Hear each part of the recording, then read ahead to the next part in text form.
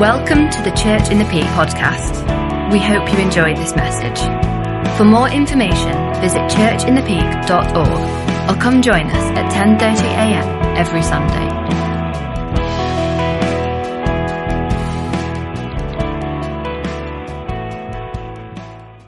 Okay, Neil's going to come. He's going to be the forerunner of my preach next week. So this is just like the appetizer for me next week. Something like that anyway. It probably just means he's going to nick all the best lines. But Father, we just thank you.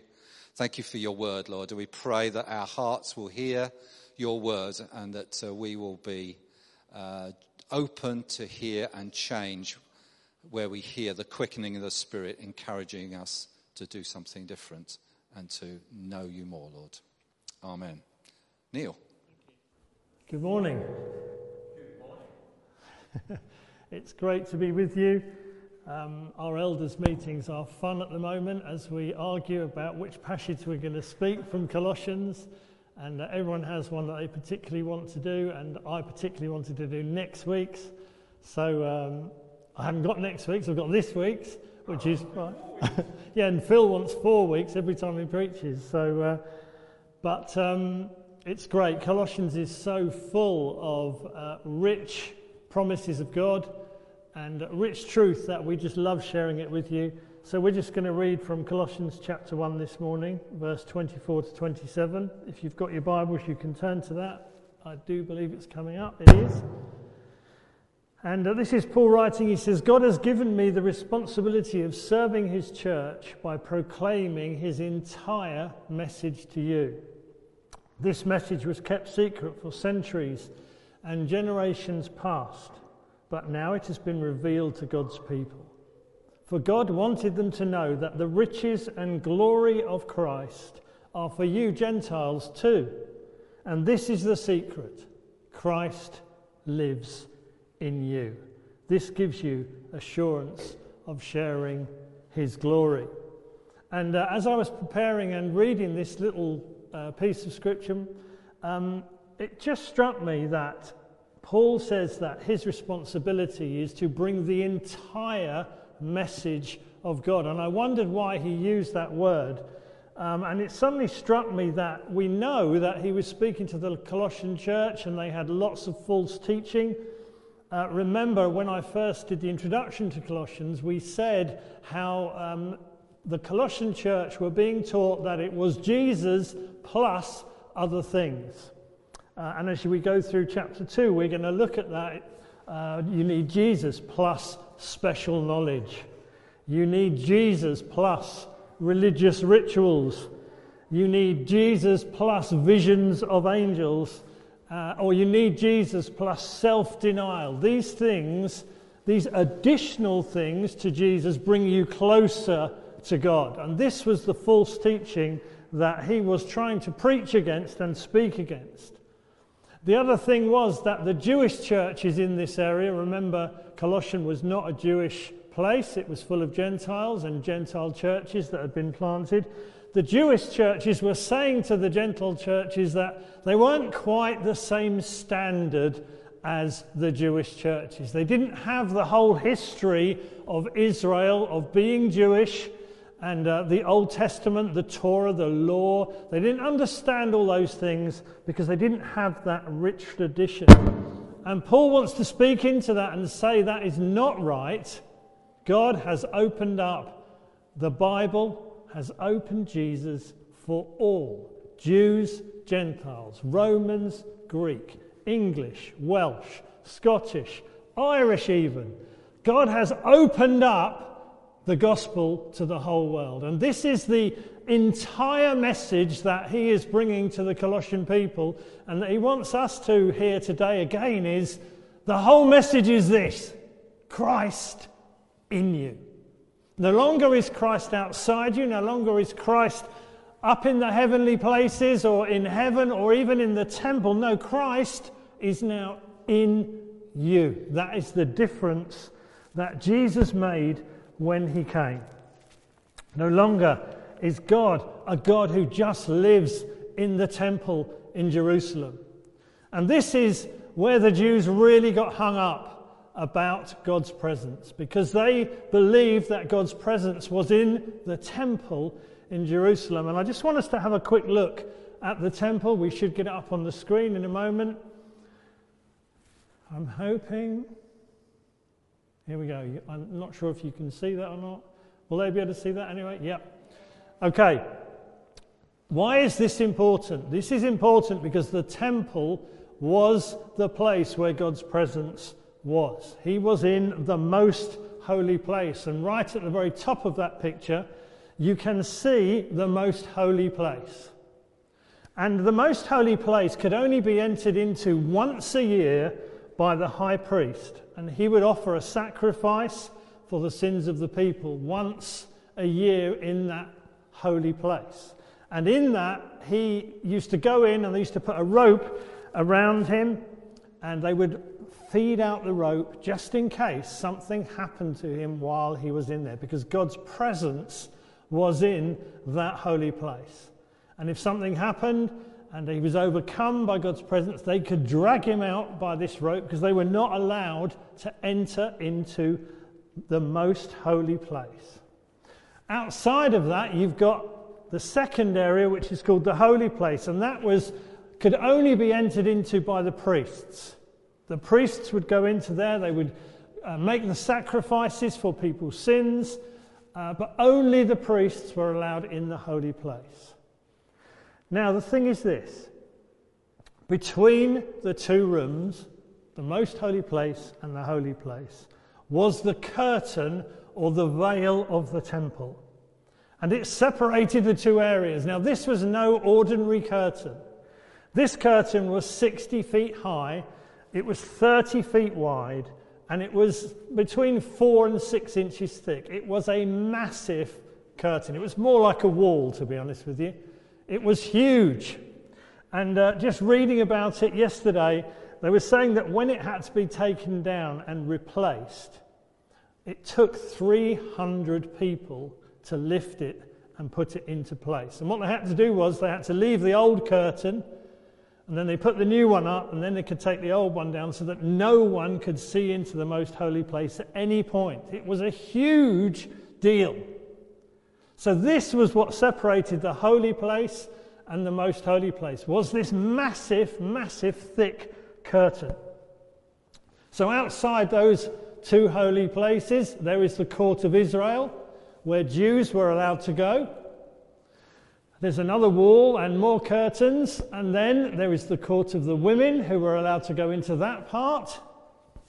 And then there's another wall, the gate, the beautiful gate, and finally there's another wall, and outside that is the court of the Gentiles, which is where we would be if we were in Jesus' time, because we're not Jews, we're not Jewish, we are Gentiles. We're outside the Jewish people, the Jewish race. So we are miles away from God's presence. God's presence is in the most holy place. You are outside probably 1, 2, 3, 4, 5 walls, and probably a similar amount of curtains that are protecting God's presence, because the Ark of the Covenant is in the most holy place, and this signifies God's presence. And that is what the temple was like. The amazing, amazing thing is that Jesus came and completely and utterly changed everything. How does this work? Okay. Hebrews 10, verse 11 and 12 says this: Under the old covenant, the priest stands and ministers before the altar day after day, offering the same sacrifices again and again, which can never take away sins. But our high priest, Jesus, offered himself to God as a single sacrifice for sins, good for all time. So Jesus comes and he replaces the role of the high priest. In the Bible, often Jesus is referred to as our great high priest. And that is what this means. He's taking the role of the high priest who offers sacrifices for sins in that most holy place. And Jesus comes and he does it once and for all. He dies on the cross and he takes your sin forever.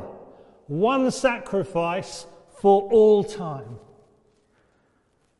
So suddenly, the most holy place, miles away from any Gentiles, becomes redundant in one foul swoop because Jesus has replaced it. And so what happens when Jesus died, we read in Matthew 27, it says this: "At noon, darkness fell across the whole land until 3 o'clock. About that time, Jesus cried out, 'Eli, Eli, lema sabachthani,' which means, 'My God, why have you abandoned me or forsaken me?'" And verse 50 to 52, Jesus shouted out again and he released his spirit. At that moment, the curtain in the sanctuary of the temple was torn in two from top to bottom. The earth shook, rocks split apart, and tombs opened. The bodies of many godly men and women who had died were raised from the dead. This is so important in our understanding of what happened at the cross. Because this curtain, this veil, it did exactly what it said. It veiled God from everybody apart from the great high priest. But suddenly this veil is torn in two, ripped from top to bottom by the power of God. Why? Because Jesus has taken the place of the high priest. He becomes our high priest. He becomes our sacrifice, the Lamb of God who takes away the sin of the world. And suddenly his presence is available for everybody. Suddenly no longer does God live in the temple only, but he comes and he lives in your heart. Christ in you. That's the massive change that happens here. And not only for the Jewish people, but also for the Gentiles. Suddenly, this is the new covenant that God is talking all about through the scriptures. It's revealed by Christ coming and dying on the cross for our sins. Access to God is no longer in a temple made by hands, made by humans. It's by the Holy Spirit. He comes into your hearts. He seals your heart with his promise, the Bible tells us. He wants to come and tabernacle in your hearts. You see, in the most holy place, there was the tabernacle which held the Ark of the Covenant and the Ten Commandments. And the same word is used in John's Gospel where he says, "Now I want to come and tabernacle in your heart." This is the difference. It becomes personal now. The Holy Spirit comes and he lives in us. Christ in you, no matter if you're a Jew, a Gentile, a Greek, or a Roman. Hallelujah. The veil torn in two is such an important symbol because it releases God into everything. The temple no longer is the place where God is. Julia and I had the privilege to go to Israel in 2019. And the only part of the temple that is left is the Western Wall. It's one wall of the temple that is left. And sometimes it's called the Wailing Wall. And the Jews still go to that wall and pray every single day. Why? Because they feel it is the nearest place to the temple. It's the nearest place to that most holy place that we looked at, where the high priest could go. So they go there and they pray every single day, some of them 3 times a day. They post their little prayers into the wall and they pray because they think that's where God's presence is. And what struck me as we stood there and watched all these Jews going and praying before the wall was they've missed the point. Because it's no longer Jesus living in the temple anymore. It's now Jesus living in my heart. I can go and pray in Israel. I can go and pray outside the temple because Jesus lives in me. He's come and he's tabernacled in my heart. I can talk to him anytime, any place, anywhere. It doesn't matter where it is. He's inside me. So you don't have to go to a special place. You don't have to go to a special building. Listen, the lime tree used to be owned by the post office. It was a building where the vans would come in through those doors over there, and they would drive in and they would get fixed in here, and they would, I don't know what else they did, but that's what they did. This is not a cathedral. This is just a building. When we all leave today, God's presence doesn't somehow mysteriously stay here in the ether. No, it's dead. It's just a building. But when God's people come, no matter if there's only 6 of us here today, God's presence is here. How? Because we bring him with us. He lives in me and he lives in you. So God's presence comes and we call and we say, come, Lord Jesus. And he comes and he fills our heart with his Holy Spirit. That's why coming together as brothers and sisters in Christ is so important. Because as we come together, the Holy Spirit rises in me and Phil and Peter and Dave and Sarah and Nathan. It rises within us and we worship Jesus. Because Christ lives in you, not in a building.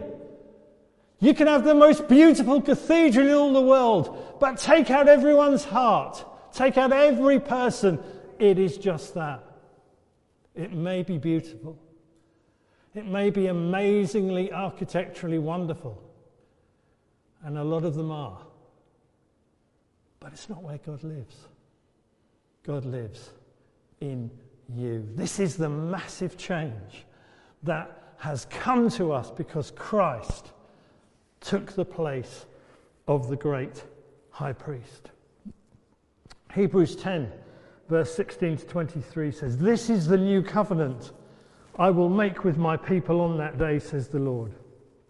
I will put my laws in their hearts and I will write them on their minds."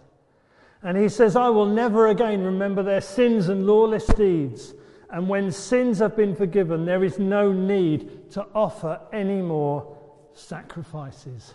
This is fantastic news. Read Hebrews chapter 10. It will bless your socks off. But there's even more than that. And Paul says this, "So, dear brothers and sisters, we can boldly enter heaven's most holy place because of the blood of Jesus.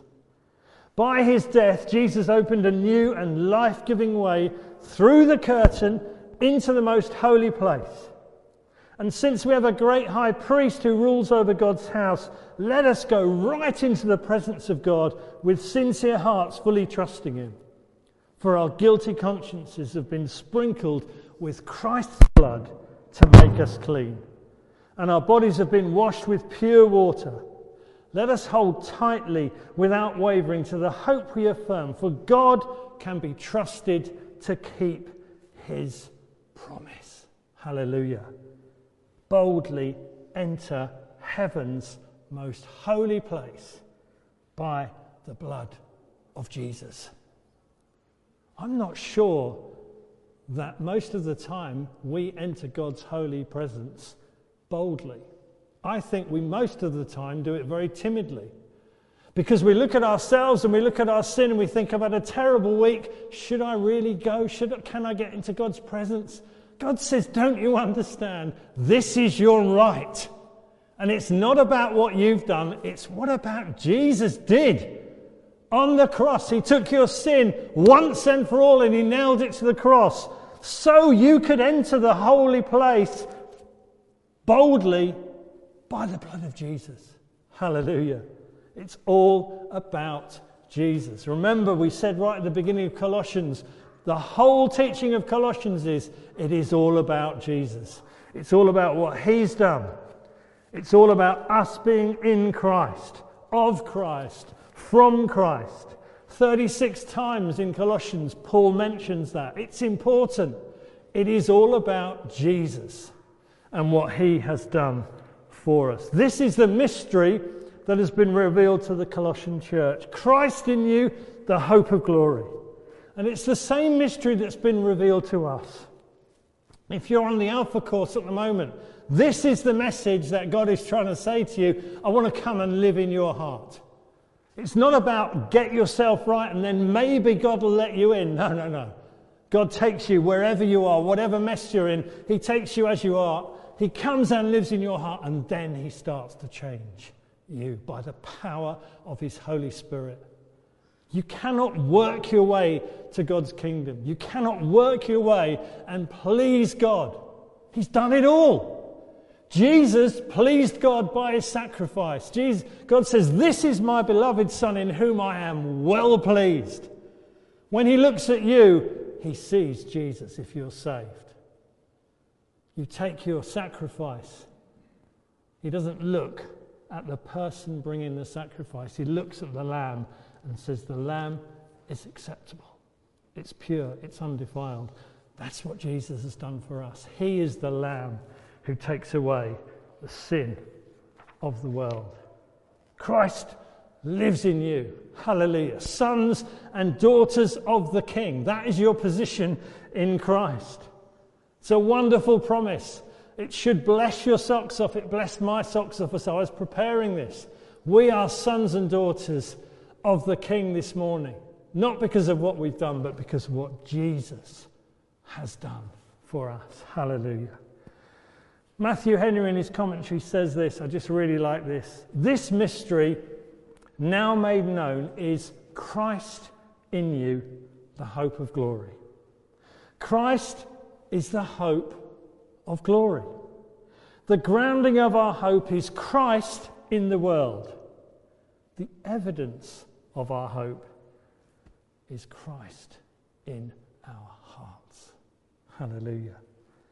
To close, Ephesians chapter 2, verse 19 to 22. This is what has happened. So now, you Gentiles, that's us, are no longer strangers and foreigners.